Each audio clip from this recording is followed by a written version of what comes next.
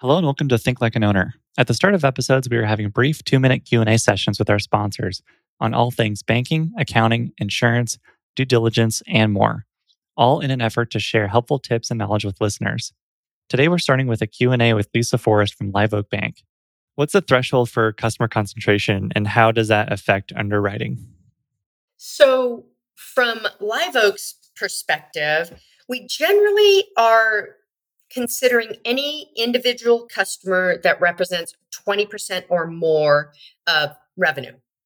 We're not saying that if you have a customer concentration at 20% or more, that for some reason we can't do the deal or the deal isn't doable or it's not a good deal.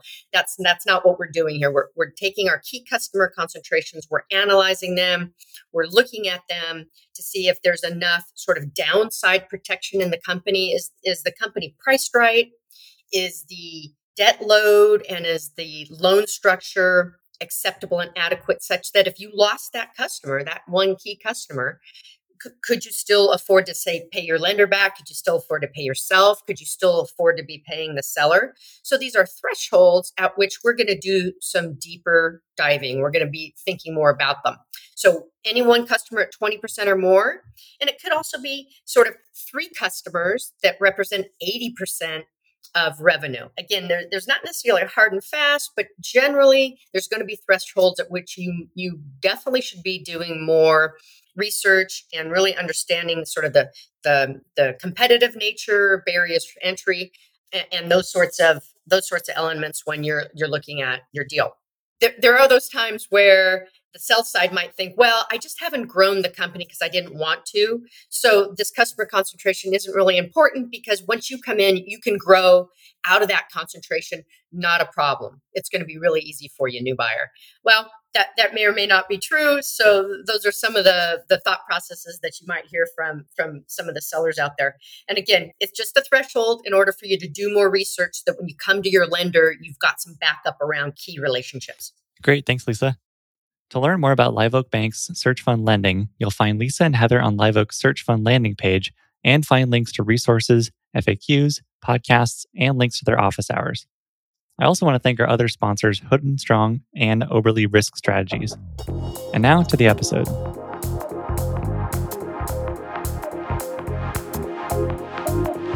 Hello and welcome, everyone. I'm Alex Bridgman, and this is Think Like an Owner.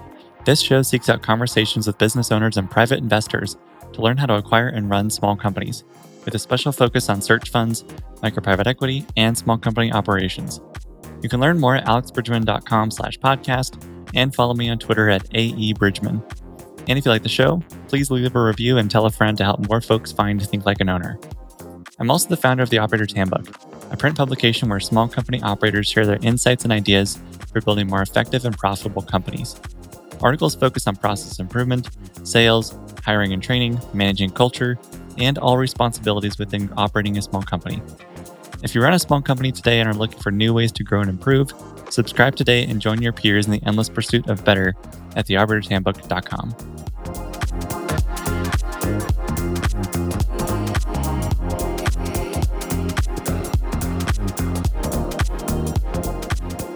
My guest for this episode is Kaustubh Dio. Kaustubh recently acquired a tree service business in Seattle through a self-funded search after working in private equity in New York. I've had the pleasure of getting to know Kaustubh over the last 2 years and have found him to be one of the most insightful thinkers in the search space. A good portion of our conversation focuses on concepts like risk-reward and making transitions, topics he's given a lot of thought. Throughout our discussion, we talk about the differences operating in large private equity compared to in small companies, loosening his deal breaker list, effectively investing his time learning the new business, and YouTube strategy for the tree service industry.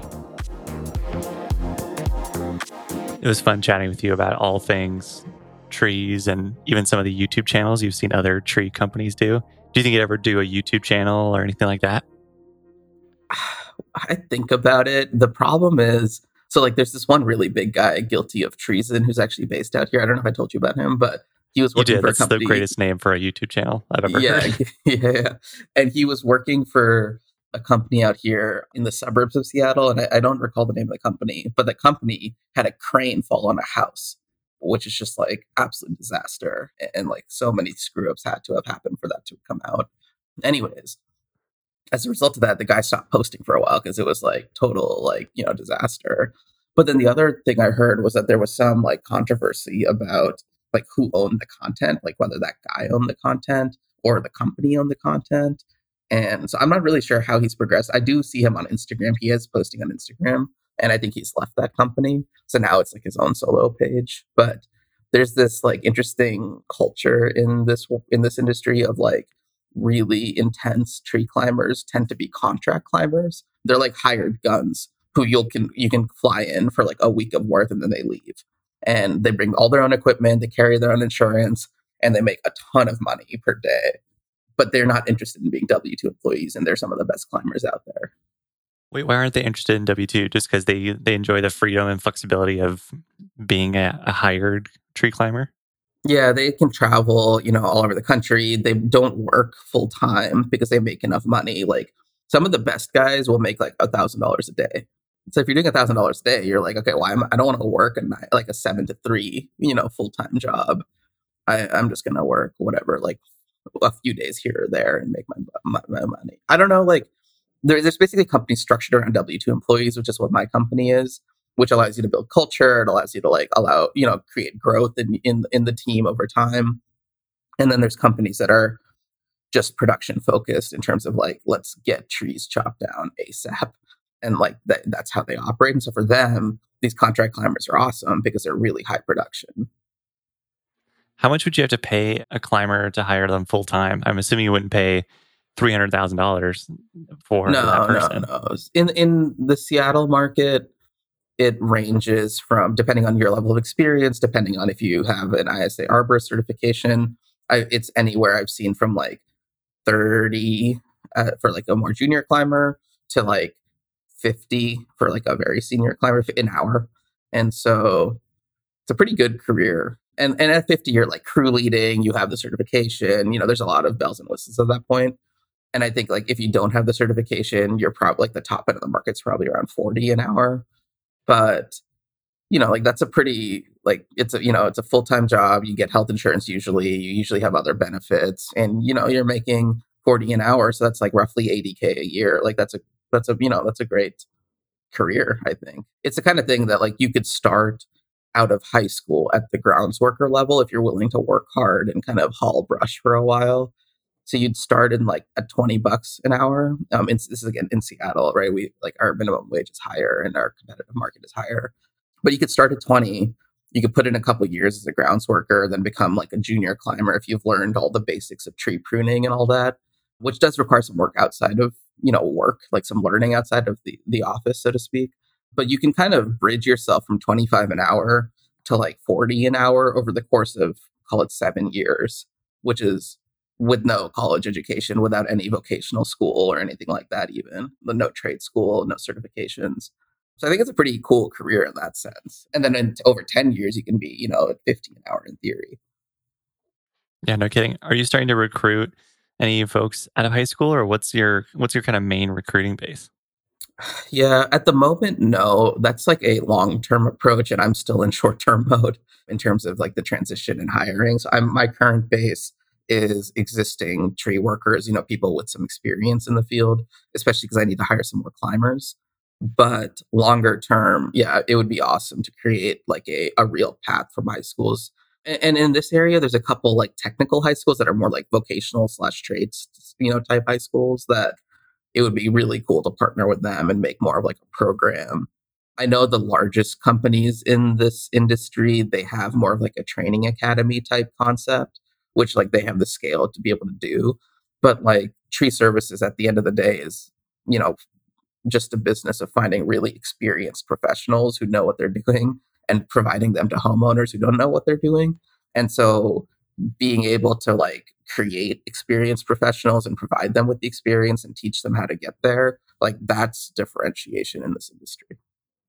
Yeah. Do you think that guilty of treason YouTube channel? Do you think it helped with recruiting at all, as part of maybe just folks It reaching out must to them, have. or they would go to a school and show one of their videos of someone climbing a huge tree with a giant saw and crane? Like, do you think that was helpful? I think it probably, it must have been. I don't know for sure, but like like the people who work in tree services, they love it. You know what I mean? It's like a passion industry. People love like the big trees. They like working in the big trees. Like we see this all the time. Actually, we'll see potential candidates from the Midwest or from like Florida or whatever who want to move to Seattle or the Pacific Northwest because like this is where the big trees are. You know what I mean? So it's kind of like the hub, so to speak, of like this is like you know like New York City for finance. Like this is like the area for like tree companies. You know what I mean? And so in that sense, like having videos and like cool footage of you guys of working on like awesome trees is sort of like a recruiting thing. And like I've been thinking, do I want to get some like drones and like take drone footage of our guys up in trees and stuff? So these are the things I think about late at night. Yeah, the drone feels like an easy investment to make if it's going to help you on that recruiting side. Even maybe not today, but eventually, and you can start getting the practice and developing a channel of some kind. It seems something that's more visually driven. Like I don't know if I'm not sure how many podcasts there are on tree service, but I imagine just as a guess that some of the more visual stuff like YouTube channels or Instagram might be more successful than like a podcast on tree service. Although, do you see others doing broader content strategies? The podcast side of it I've seen is more like the vendors in the space, like Single Ops, which is a big tree focused CRM. They have a podcast that focuses on tree service operations. I haven't seen a lot in the realm of the actual tree operators themselves, but it's just like an unbelievably fragmented industry, and so there's not a lot of like institutional or even like I don't know, like even like John Wilson sized players in this space, as far as I'm aware. And so that makes it a little bit like I just don't think people have the time to focus on it. Like it is really mom and pop across the industry. How'd you get to tree service? It sounds like obviously just from our conversations, you've been talking about search for quite a while and thinking about it for a long time. What's been your evolution, your career up to this point? Yeah. So look, like my background was as a generalist, right? In private equity. I did distressed debt before that. And so all of my training was not industry specific. All of my training was how do you identify a good industry? How do you identify a good business within that industry? How do you identify good people within that business? And then, when I was doing distressed assets, it was how do you identify the right security on the balance sheet? That was like the last level of that work. And so when I came to search, I took a very similar approach, right? Because I didn't have a search fund behind me. I was doing it self-funded. So I didn't really have like committed capital as a private equity fund. I didn't have like quasi committed capital as a search fund. So I didn't have a funding advantage over any other buyers. I had no operating experience, right? Because I was all coming from finance. So I didn't have like any kind of operating edge over any other buyers. And so I was like, okay, I don't have any edges here. Like, what is the way in which I can outcompete? And the way I figured I could compete is that like what I am good at is learning industries and businesses really quickly. And so, I think like a lot of searchers, they sort of create industry boxes. And part of the reason for creating industry boxes is so that they can focus and not waste time, looking at a myriad of random things and having to learn new industries constantly, which makes sense if you actually have like an edge in those industries. Since I didn't, my focus, I was like, okay, I'm going to keep the industry filter wide open. And just like, that's where I'm going to spend my time is learning these random industries as they roll in the door. Cause I pretty much only spent time on brokerage search. And so I looked at, I don't know, probably like 100 odd companies and from really any industry and like all kinds of random things. And so really, it wasn't like I was looking for tree services. It was more that a tree services deal came to me and I looked into it and I was like, like this industry works. There's something here. And then, as I dug more into it, like the more I was able to confirm that. Yeah, and you eventually narrowed yourself even to just the Seattle area. So what did your search look like before, and then what made you choose Seattle? Of course, you're living there and you moved there, but I'd love to hear a little bit more about that focusing down to Seattle. Yeah, so I started looking, somewhat nationally. And then I was like, okay, the best part of this small business search process, especially as a self funded searcher where you end up owning a majority of the company, is there's this really big upside potential if you can own it for like 30 years and this is like your life now. And I realized after I was doing the national search for a while, I was like, oh, like these are a lot of places I don't actually want to live for 30 years. Like, it's fine for a traditional searcher who will most likely exit in a few years. Like they think about it as like, this is a finite moment in my life. But for me, like, like the buying and the selling of the business is the largest friction point. Like I would love to set up the buy the first time for a business I could own forever in theory and just throw off a ton of cash. And then maybe in like 30 years we sell it. I'm one of these old guys selling companies. So then I basically cut out the national search and focused on kind of major cities that me and my girlfriend would want to live in, long term. So then I was searching, on that basis for a while. And then what I found is like in major cities, it's more competitive, right? There's more buyers. Like, yes, there are more sellers, but there are a lot more buyers too. And I didn't find myself being taken seriously by brokers or sellers who would be like, okay, like, are you really going to live in Boston? Or like, I mean, that's a bad example because I did live in Boston, but like there was no like tie in. It's like when you try to get a job in some random city, they ask you like, what are your ties to the city? I couldn't express that to sellers in a meaningful way. And so then I kind of doubled down the focus on just Seattle or the Bay Area because those are basically the two cities that I know the best personally. Like I grew up in the Seattle area. A lot of my extended family is in the Bay Area, so I know that area very well as well. And so, and when I started doing that, especially in Seattle, it was like night and day in terms of the traction I would get with the brokers, traction I would get with the sellers. Like when you can tell them, like, I went to high school here, like I grew up in this suburb, and like, oh, like you work in this area, like my best friend lives like down the block, and like, that kind of thing. It was just a different type of traction. And like I really knew I was onto something with it when the brokers, like how there's like good brokers and then there's like brokers. Like when the good brokers were starting to give me the time of day and like meet me for coffee, and like they would suggest, let's get a coffee. Like then I was like, okay, like something is working here, because like no broker in any other city had ever done that for me. And so that's sort of how I ended up focusing more and more on on two cities. And then ultimately Seattle was like the most natural fit given I grew up here. And once you focused on Seattle, did you focus to a handful of industries, or just stay within Seattle? You just kept it wide open, just any deal that looked interesting. No, kept it wide open. I looked basically like, I don't know, like 40-ish mile radius around Seattle. But like, yeah, when you focus on one city, your deal flow goes way down.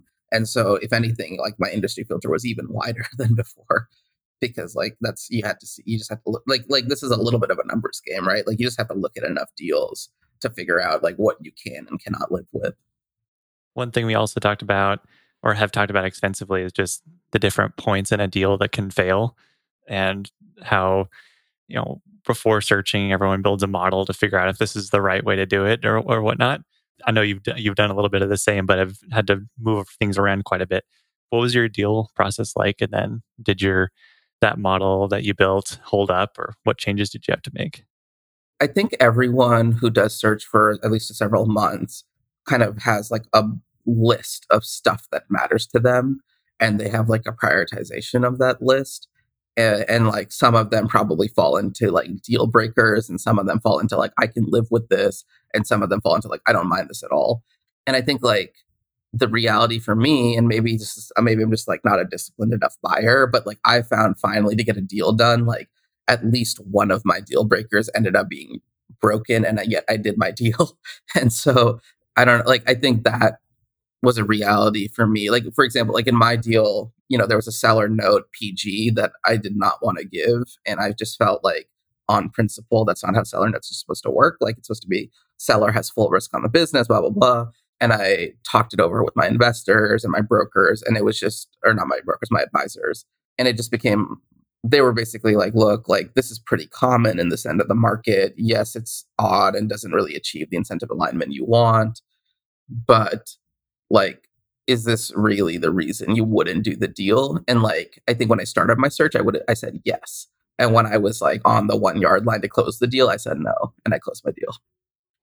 Yeah, what goes into breaking down some of those deal breakers where they feel less like a big deal? Is it partly just that you've been, like, just through the search process, you've seen a lot of search deals and done this process a lot, or you've talked to more searchers who talked about a wider range of things happening in their deals, and you're like, oh, okay, like this thing I thought before would be a deal breaker actually isn't that bad because more people do it than I thought. Like, where do you kind of put that evolution? Yeah, I mean, I think like if you come from a private equity background like I do, and you go into search, you probably need to see like 30 to 40 deals to like recalibrate, like what a small business deal looks like. And I think I had to go through that process of like, if anything, I should have probably sat back down like a few months into the search and been like, okay, let's reassess my list of priorities and like what I actually care about. Like owner dependence is a big one, right? Like small businesses, are very often heavily owner dependent. And that to me felt like a deal breaker early on. And then like at some point I was like, okay, at the size that I'm searching in, like that's just what comes with the business. Like that's how these work. And like traditional searches are doing bigger things where there's actually like a manager layer and all of that, which is great. And I appreciate the value creation that happens there. But like the range I was looking at on the self-funded side, like that just wasn't what these deals looked like. And so I think like I don't know, I think I described it to a friend as like, there's like a little bit of like a grieving process of like, oh, you had this like amazing idea of what a self-funded search could look like. And then like, once you're like 20 deals in, you've like realized that vision has died. And then once you're like another 20 deals in, you are like, okay, like you've grieved about it. And now you're like ready to do a deal. What were some of the hardest deal breakers or things that would turn you off to a deal to let go of? For me, I brought up honor dependence because I think that was the hardest, right? Because like, especially like when you think about businesses that have a specific trade or a vocation attached to it, like a skill set, these are things where like I cannot just fill in for the owner and like work really hard and be good, right? Like it's one thing if it's like, oh, the owner works super hard as the manager and like keeping the books together and keeping everyone scheduled and all of that. Like that I can like grind at and probably fill in. But most of these businesses, the owner is also an individual contributor on the actual like services level. And so like that's the part that was really scary for me to kind of step into. And I ended up like doing the deal I did because the former owners were extremely good to work with in terms of saying like, no, like we'll give you a real transition period during which you can find like the right replacement hires to replace me at the individual contributor level. Without that, like I couldn't have done this deal without that. And like you're still dependent on them holding up their end of the bargain there, right? Like they just got a chunk of money. They could just move to Hawaii like the day after closing. And so like so much of small business deal making fell down to like trust with the seller. And we can talk more about that because that's crucial. But in private equity deals, like the day the deal closes, the seller tosses you the keys and you never talk to them again unless you're suing them for something. And so it's just that was like a big change. It goes hand in hand with owner dependence. Is that like small business acquisitions are not like a private equity deal. They're like a handing off of legacy that takes months.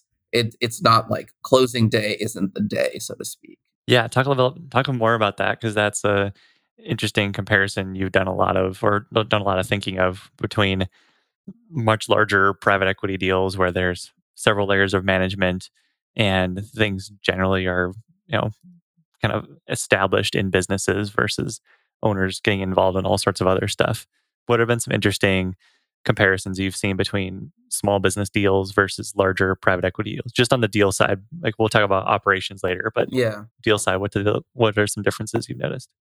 Yeah. So I mean there's several, right? So like one is always the just like understanding the core financials is a very different process. Like in PE deals, we just bring in like a big four accounting firm. We pay them like six figures to do a quality of earnings and like whatever. That's it. You're done. And like all you're really fighting about are the EBITDA add backs, which is like a very different like commercial negotiation. Like in small business deals, there's a lot more of like, wait, what is happening here? And like actually making sense of the financials, making sense of the general ledger. Like I did way more accounting in my small business deals than I'd ever done in my private equity deals. Like I had never actually had to work with the general ledger or the trial balances or anything like that because we had highly paid accountants do that for us. And so I think that was a learning process. And you'll find like different types of small businesses have like very widely varying levels of financial sophistication. which it just massively impacts your ability to understand what you're buying. So I think that's one. Two is, in private equity deals, you spend a lot of time with the management team, because almost always the management team's coming to you. And like, unless you're like hiring a whole new C-suite as part of the deal, which, that happens, but it's not the most common transaction.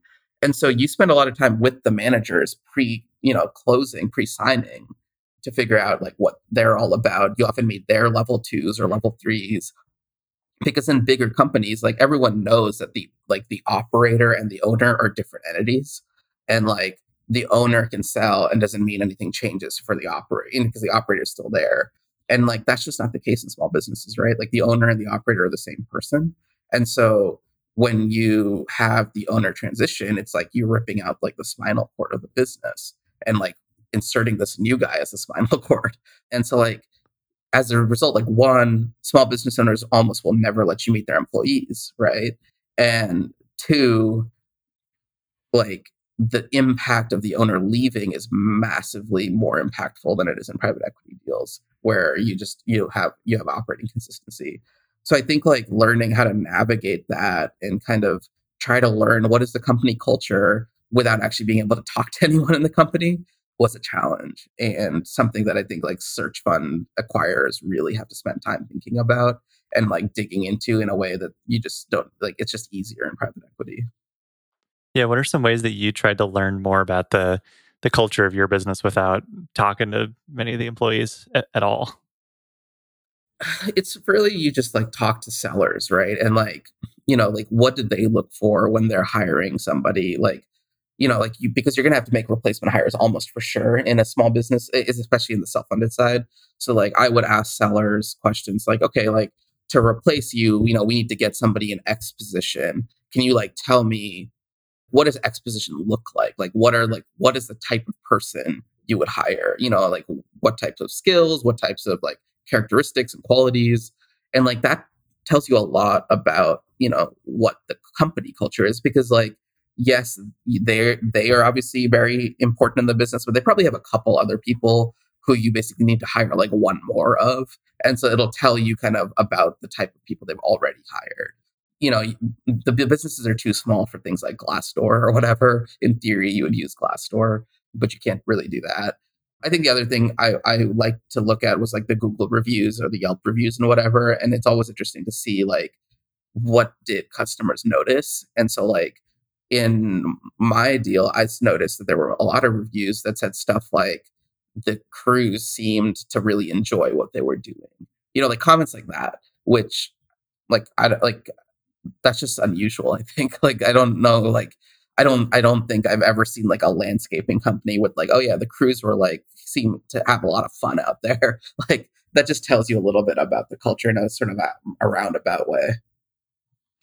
Yeah, it's interesting using reviews for some due diligence, because there's folks I've talked to who've looked at reviews and saw that, like, to try to get a sense for how involved the owner is. And if tons of reviews, like 40% of reviews, mention that the owner was really nice, then and when they did all their work for him, like, maybe the owner is a lot more involved than you think, if they're getting mentioned so much. Did you notice that? Like, did you notice if there was certain employees mentioned frequently in reviews, or was it pretty wide ranging?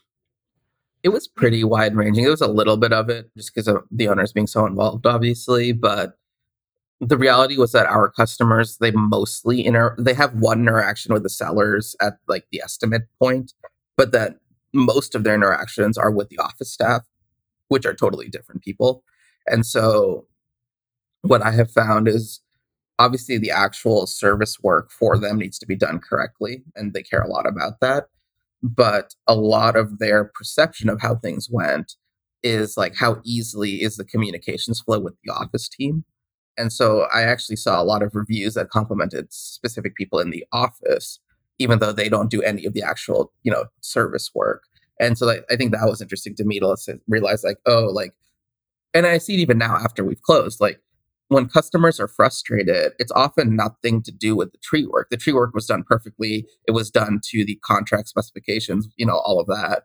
It was really like, there was a gap between expectations and reality. And that gap was created by, like, our on the office side, like our communication's not exactly, reflecting what they should have expected. And that can be like little things like, oh, I didn't realize how many like chips, like wood chips they were going to leave behind. And like when a customer tells us like, hey, you can tell the crew to leave wood chips, it's on us at the office level to be like, okay, but like FYI, it's going to be a driveway full of wood chips. And you know what I mean? And like if we don't communicate that, like the crew doesn't know. They're just they're doing what their job is, which is to dump the chips out of the chip truck. And so like there's these interesting moments of like expectations versus reality, which we can really manage at the office level that I'm trying to like, that's what I'm trying to get better at. Because that I can directly impact, as the person in charge of the office and like customer communication side. Because the thing about this business is that the tree work side, we're excellent. Like the crews are excellent. The team is excellent. I know the actual quality of service is really top notch. It's really like, it's a weird industry because the customers don't know what they want, or what they should have. Like you can look at a tree pre-pruning and post-pruning, and it might not look that different, but it's actually been like really carefully pruned on the inside of the tree for health and structure. And like a customer, I don't like that's not might be in their head what they thought they were going to see. And so there's some like expectations management that we need to get better at in terms of just how we explain stuff to customers. Yeah, what are some ways that you think that process is going to improve? Is that a training systems? Like where do you think that falls in terms of opportunities for improvement? I think one thing that I'm hoping to do in the future is to provide more reference materials for customers, because I think a lot of the communication happens over the phone, which is great, but I think then customers forget, what we talked about. And so I think like moving more and more into writing, or like as an example, one of the things we do is we provide a treatment for birch trees.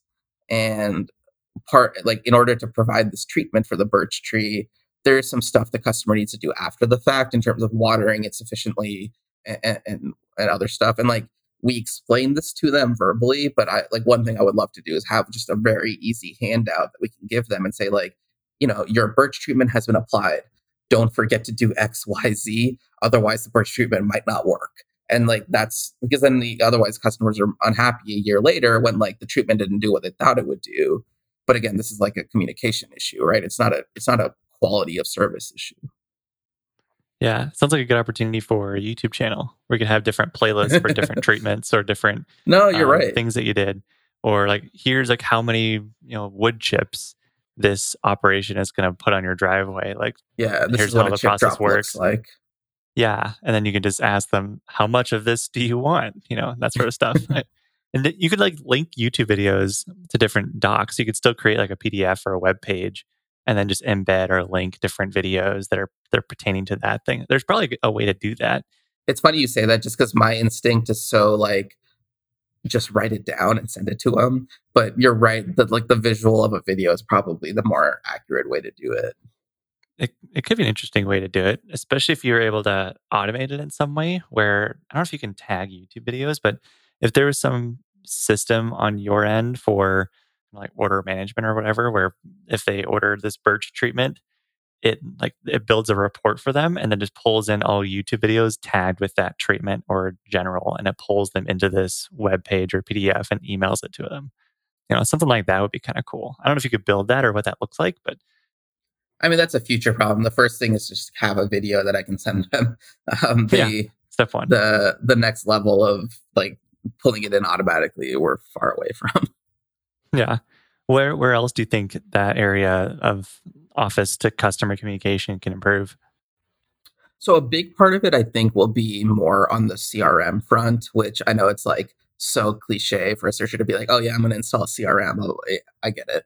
That being said, I think one of the big benefits we will have is like all of our contracts are handwritten, right? Because we have an estimator go out in person and like write down what we're going to do for them, and then gives them a copy, like the carbon copy behind the form.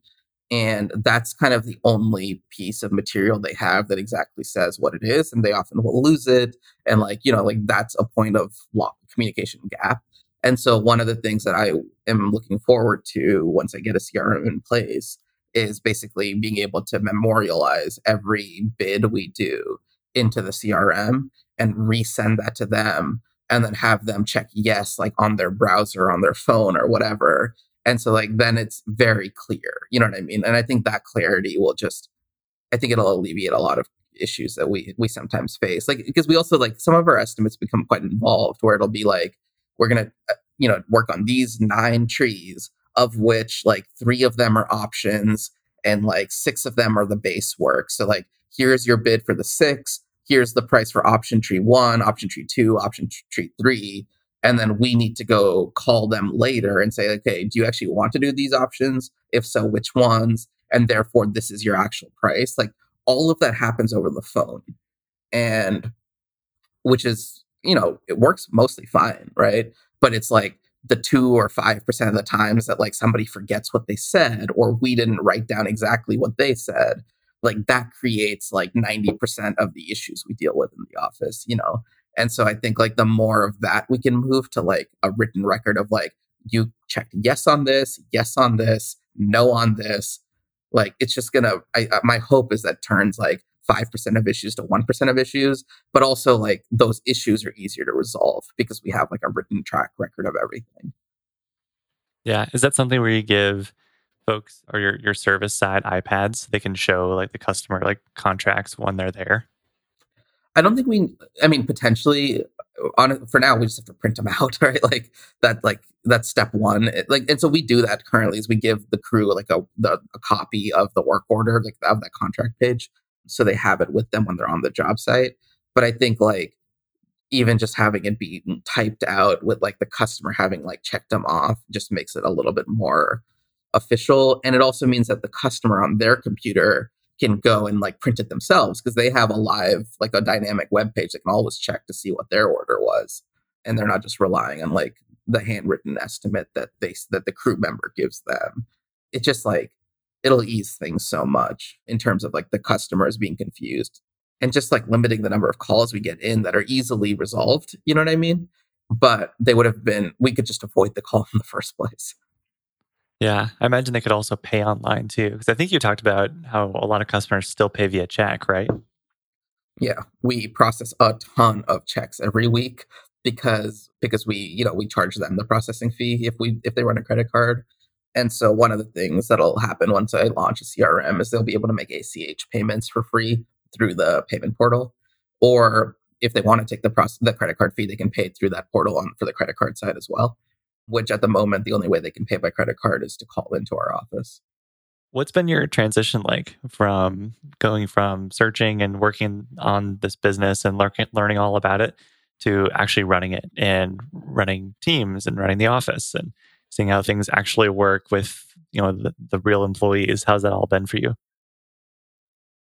My experience has been that, and I was talking to some of my investors about this, like some of the stuff that I thought would be easy has been harder than I thought, and vice versa, which is probably like said differently. I feel like I was wrong about almost everything. But, like as an example, like I have a finance background and accounting background, like getting the accounting system set up and pulled over to the new entity and everything has been like an unbelievable pain. Everything about it makes me want to like burn Intuit to the ground, and like Intuit being the publisher of QuickBooks. And I don't know, like all of that's been way harder than I thought. And it's just like such a distraction. But the problem is like with accounting is the more you kick the can down the road with accounting, the harder it is to recover it, because like your accounting is happening every day. So that's why I had to prioritize it. So like something like that's been harder than I expected. Like we have to find a new office place. Like in theory, when you're like in diligence, you can see all these places listed, and like it feels like, okay, yeah, there's space, and like we'll find a spot, it'll be okay.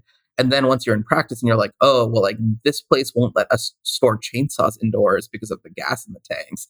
And like that place has like really awkward access. I'm just going to add like 5 minutes every day for every truck, which really adds up in terms of productivity.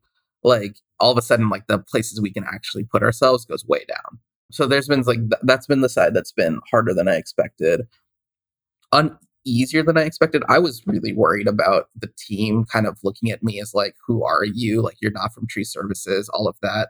They've been actually very gracious and like very welcoming.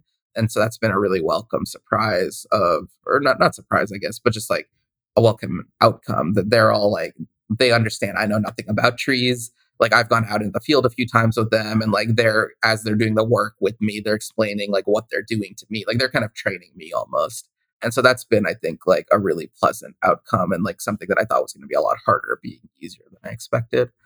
Also, the customer communication side, while I did, we obviously talked about the difficulties with it, but I thought the customer service side of it was going to be a real bear and like something that I struggled with and found annoying. And I think like I've actually enjoyed that a lot because, coming from private equity world, we don't have wins like almost ever, right? Like you work for months and months and months and then the deal dies. And then you work for months and months and months and then the deal dies. And then like maybe a deal happens like once a year. And so like the moments you have a win are so far, like few and far between. That's how I've been conditioned. Like small business, like I feel like I'm getting dopamine hits like every 10 minutes. It's like a totally different like life. And so I've actually enjoyed the customer service side of this a lot because when a customer calls and like, we have my office assistant and like scheduler, they kind of are the first line of defense. But if there's something like complicated, then they'll pass it to me. And like being able to resolve those moments of conflict, I've actually found very personally gratifying. It doesn't scale. I get that. Like we're going to have to like, it doesn't make sense for every customer resolution to come to me at the end. But for now, like at the scale of business we are, like that is my job. And I've enjoyed that a lot more than I thought I would. Yeah, how helpful has that learning been? Kind of seeing all these customer service interactions firsthand. Has that been pretty educational? Oh yeah, super educated. It's allowed me to like actually understand the handoffs from customer from because they start with our office staff to schedule an estimate. Then they work with the estimator who goes out in person. And then they come back to the office staff to schedule the job. Then they go to the crew who's out there to do the job. And then they come back to the office staff to get the invoice and pay. And so there's actually like a ton of handoffs here that are somewhat like you don't even notice. And so the fact that I am the office staff with, one or two other people means that I'm actually like feeling every handoff like to the others, to the, the crew teams and back to us. And that like that's been super educational in terms of knowing, okay, this is the friction. This is the handoff that's actually hurting or that's causing confusion between, us and them. Like a big example we face all the time is parking because we have to park our trucks and we operate in Seattle proper, which is like, small residential neighborhoods. And so like there's a lot of customers that they don't want to pay for the no parking signs that we could put out, get a city permit for no parking and all that. So they say like, no, I'm going to work with my neighbors and we're going to block off this section of the street for you. Fine. But then like we at the office level need to be reminding them constantly like, hey, your tree job is in 4 days. Remember, you got to reserve parking for us. And then the night before, hey, we're coming tomorrow at this time. We need this parking clear. And like, if for some reason that doesn't happen, the crew can show up and they have literally nowhere to put the truck. And like, it totally screws up the day.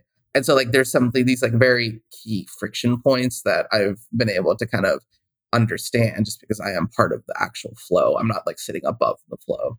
Yeah, earlier we talked about the difference in deals between larger private equity and small business. Broadly, operationally, how does that compare from your days in private equity to running a small business now, where obviously you're much more involved and you interact directly with employees versus at the private equity level? But I imagine there's some differences too in just how big these companies are versus how small this one is. Yeah, I mean, I was sort of in private equity, I was sort of middle market, upper middle markets. These were much larger businesses, obviously. If I had known I was going to do search, I probably would have done lower middle market first. But I, at that time, didn't know I was interested in search. I mean, they're just totally different. Like I was listening to your podcast with David Dotson a couple of days ago because I was out in the field doing some work myself.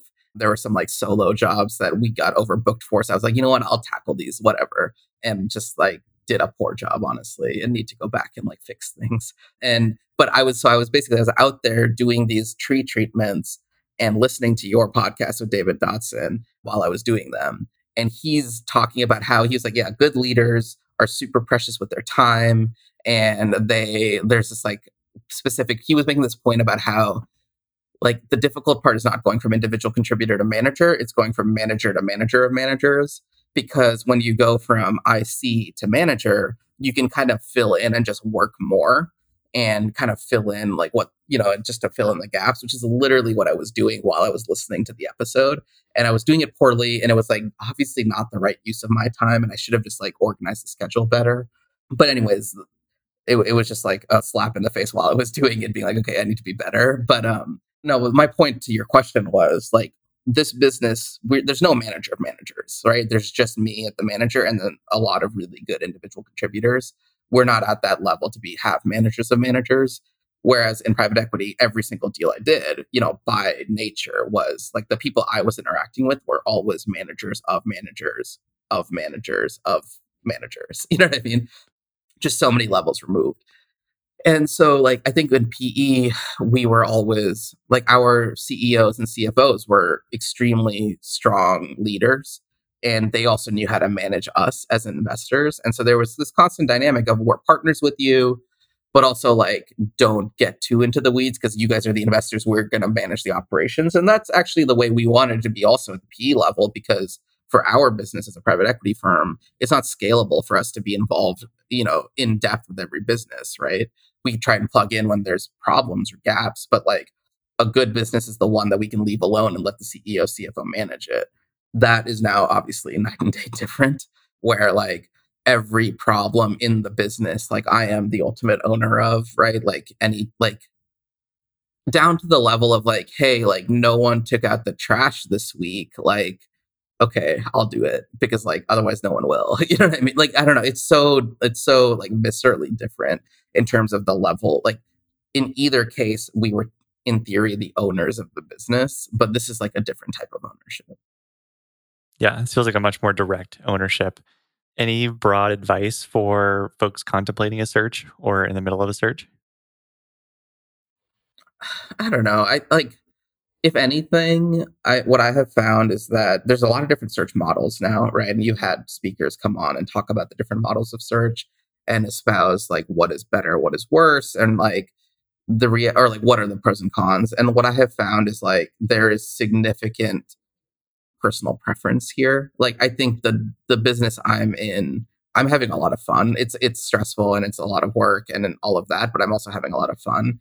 I do not think it would be a good fit for a lot of people, especially if you just went to like business school and spent like 200K on a business school, tuition, and like want to be like a CEO. Like this is like I'm not a CEO, you know what I mean? Like that would be like silly of me to say because like it doesn't make sense.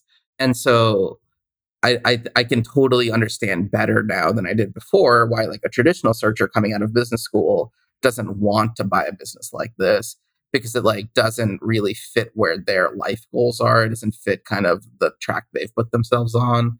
But for me, like I really opted into this. Like I selected out of finance to select into this. That's a very different path and different process. And I'm like very pumped about it. So I think like if there's advice to give, it's really like to be honest with yourself about like what do you hope to do? Like, is it going to stress you out to like not be a manager of managers and to be a manager of individuals? Like, if that's not the life you want to live, like a business like at the self-funded scale is probably not the right fit, even though you can own more of it. Like you can own all of it in theory. So I think that's there's kind of like the financial realities of it, but there's also like a lot of like where are you going to find the personal fulfillment? And I think that probably like I think a lot of searchers get into it with an idea and then like halfway through they should probably reassess and be like, okay, wait, what do I actually want out of a search deal? Yeah, what did you start your search? What were your personal preferences when you started your search versus, three-fourths of the way through when you found this deal and started to get into the weeds a little more? I think when I was starting out, I was looking for bigger companies and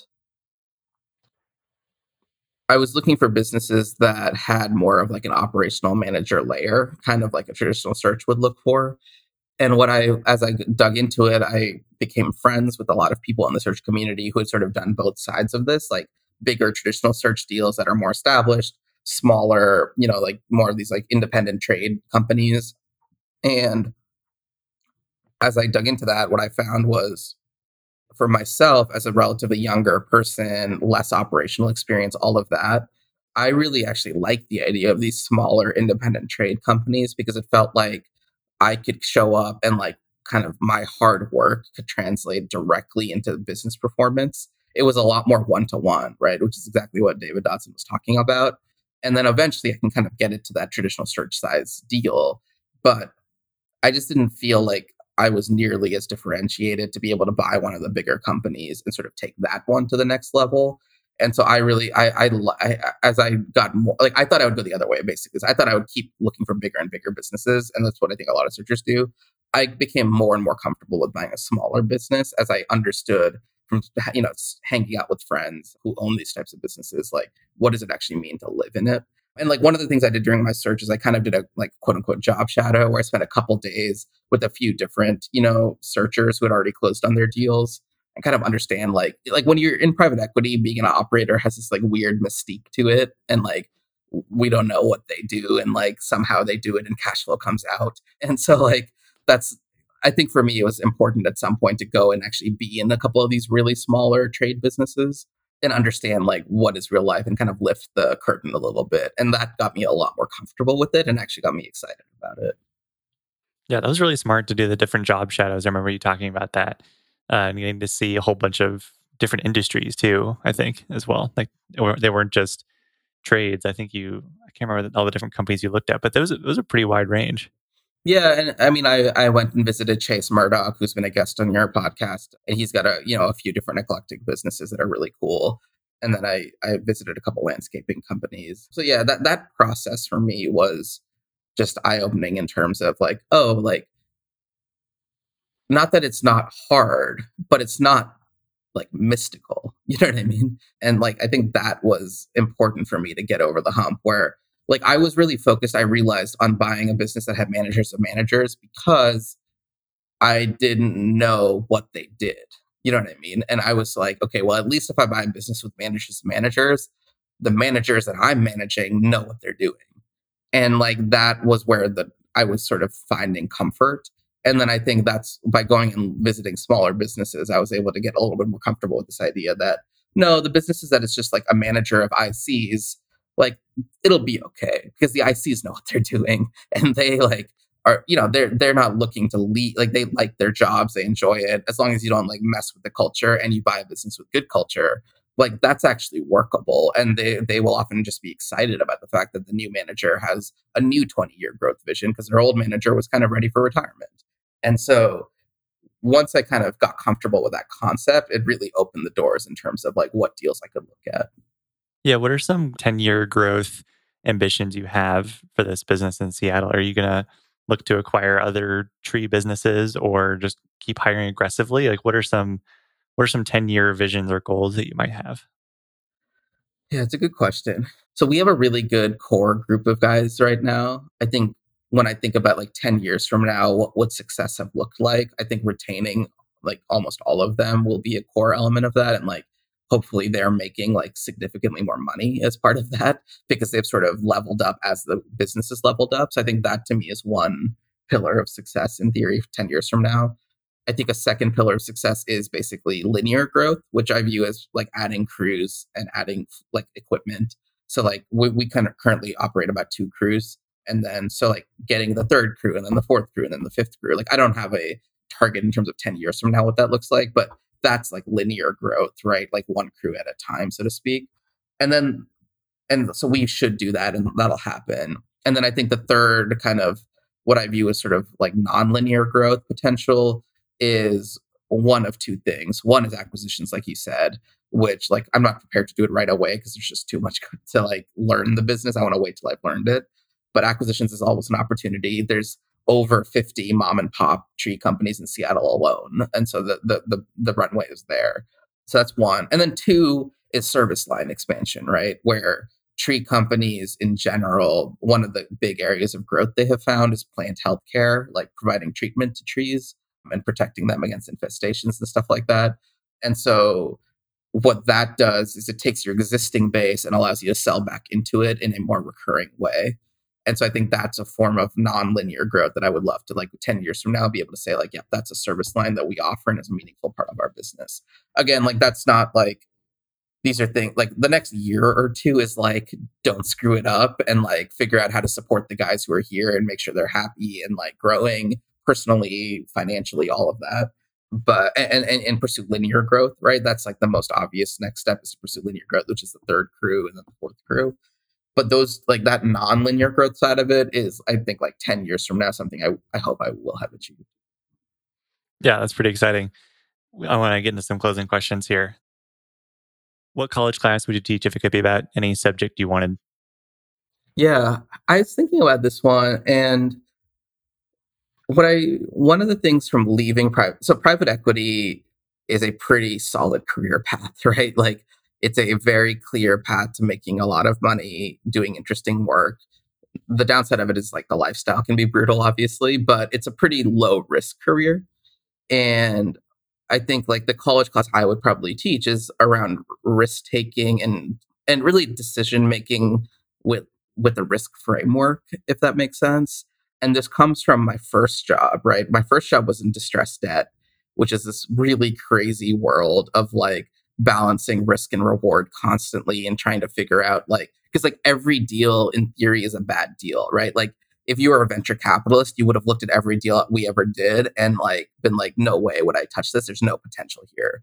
And like our funds, like net returns are still better than like VC median returns. You know what I mean? And like that's a function of being able to really carefully balance risk and reward.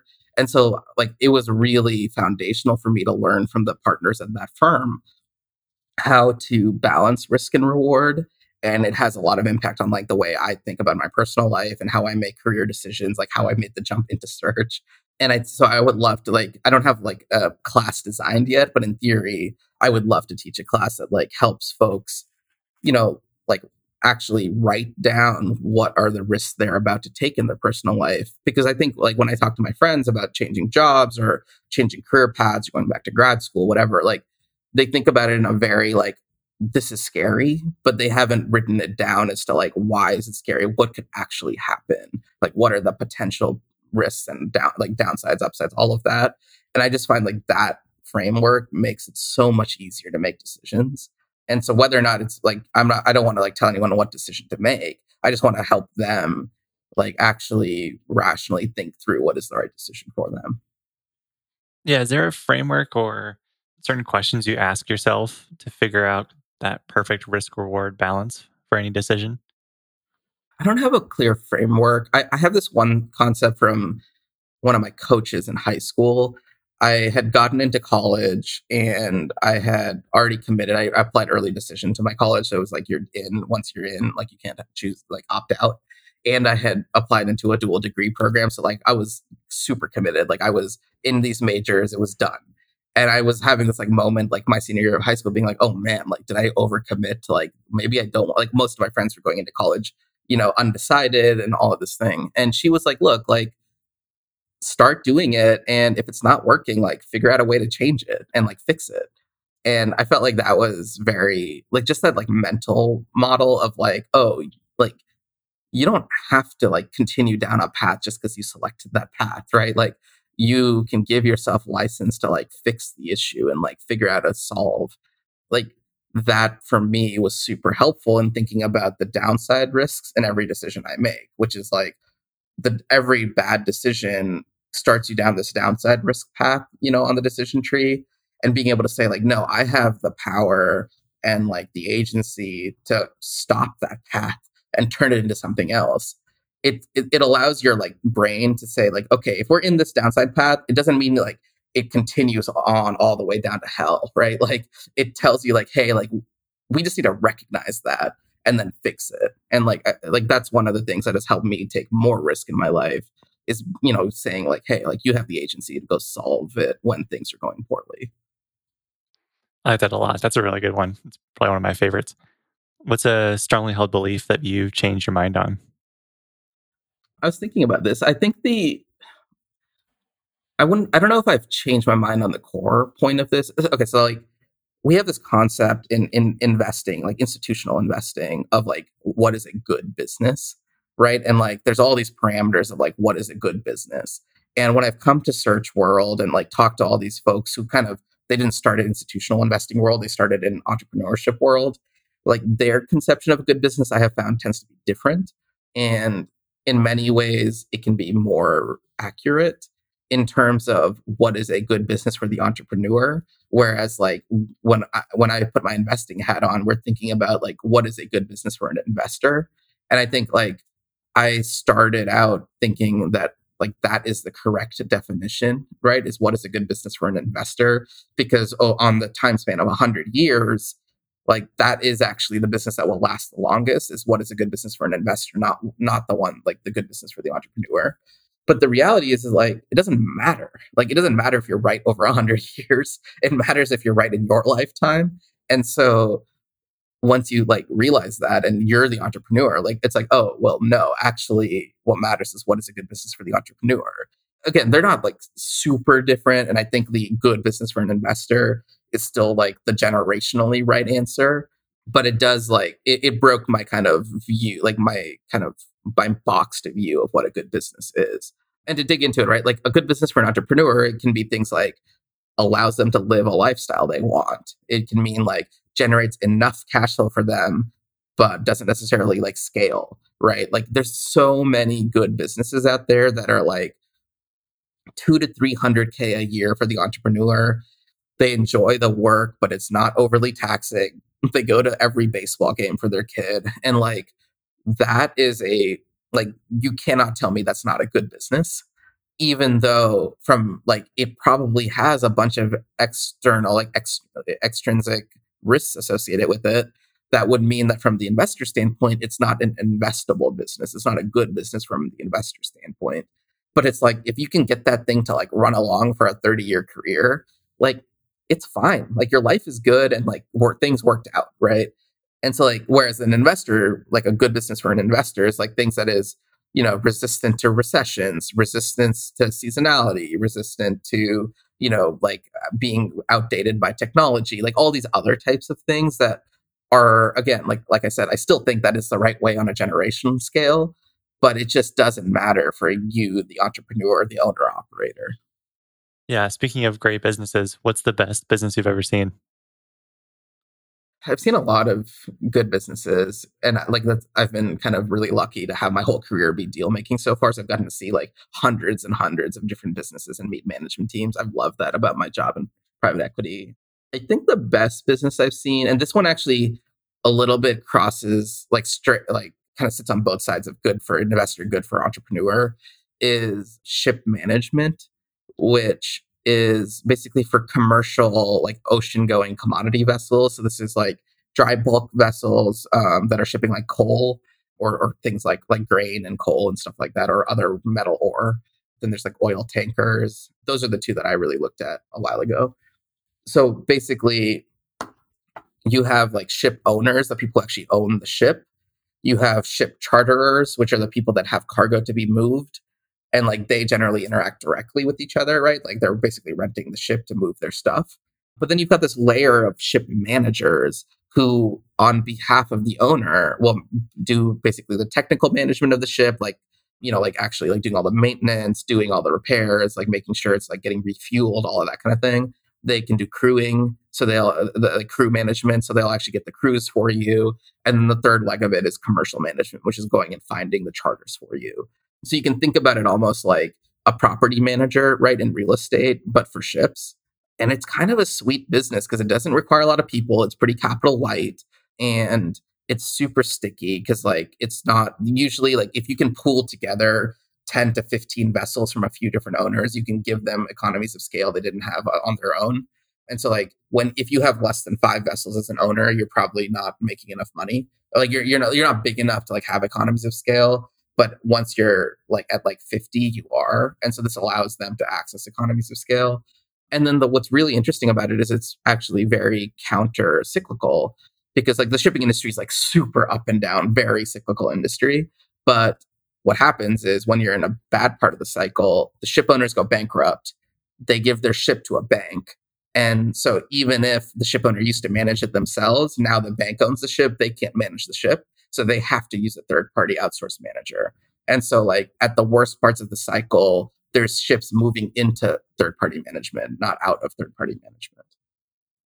That's really interesting. Did you buy that? Did your fund or your firm buy that company? No, I tried. I was like networking with a bunch of people trying to figure out like would somebody sell to me. And then this was the problem was that they are like very good businesses to own as an entrepreneur. They don't really need the capital from us. And so they were like, no, basically. There's one bigger manager. It's called V Ships or V Group that Advent, which is a big private equity firm, Advent bought them, I think in like 2012, and they might still own it actually. So there's only been one major transaction in that space that I'm aware of, but all the smaller, like if you can manage like 20 ships as a third party manager, like that's a good for entrepreneur business. Like you're going to like have a good life. That's awesome. Well, thanks, Kaustubh, for sharing a little bit of time and on an early Saturday. We appreciate getting to chat with you and record one of these conversations. We have them all the time, so it's fun to actually hit record and get to share this one a little more widely. That's awesome. Thanks for sharing. This has been fun. Thank you for inviting me. I'm excited to see what the chopped up final version sounds like. Thank you for listening. I hope you enjoyed today's episode. If you enjoyed the show, please consider leaving us a review and telling a friend to help more folks find Think Like an Owner. I also want to thank our show's sponsors, Live Oak Bank, Hood & Strong, and Oberle for their support. For full episode transcripts and more information, please visit our website at alexbridgman.com/podcast. And if you want to learn more about the Operator's Handbook, please visit us at theoperatorshandbook.com and join your peers in the endless pursuit of better.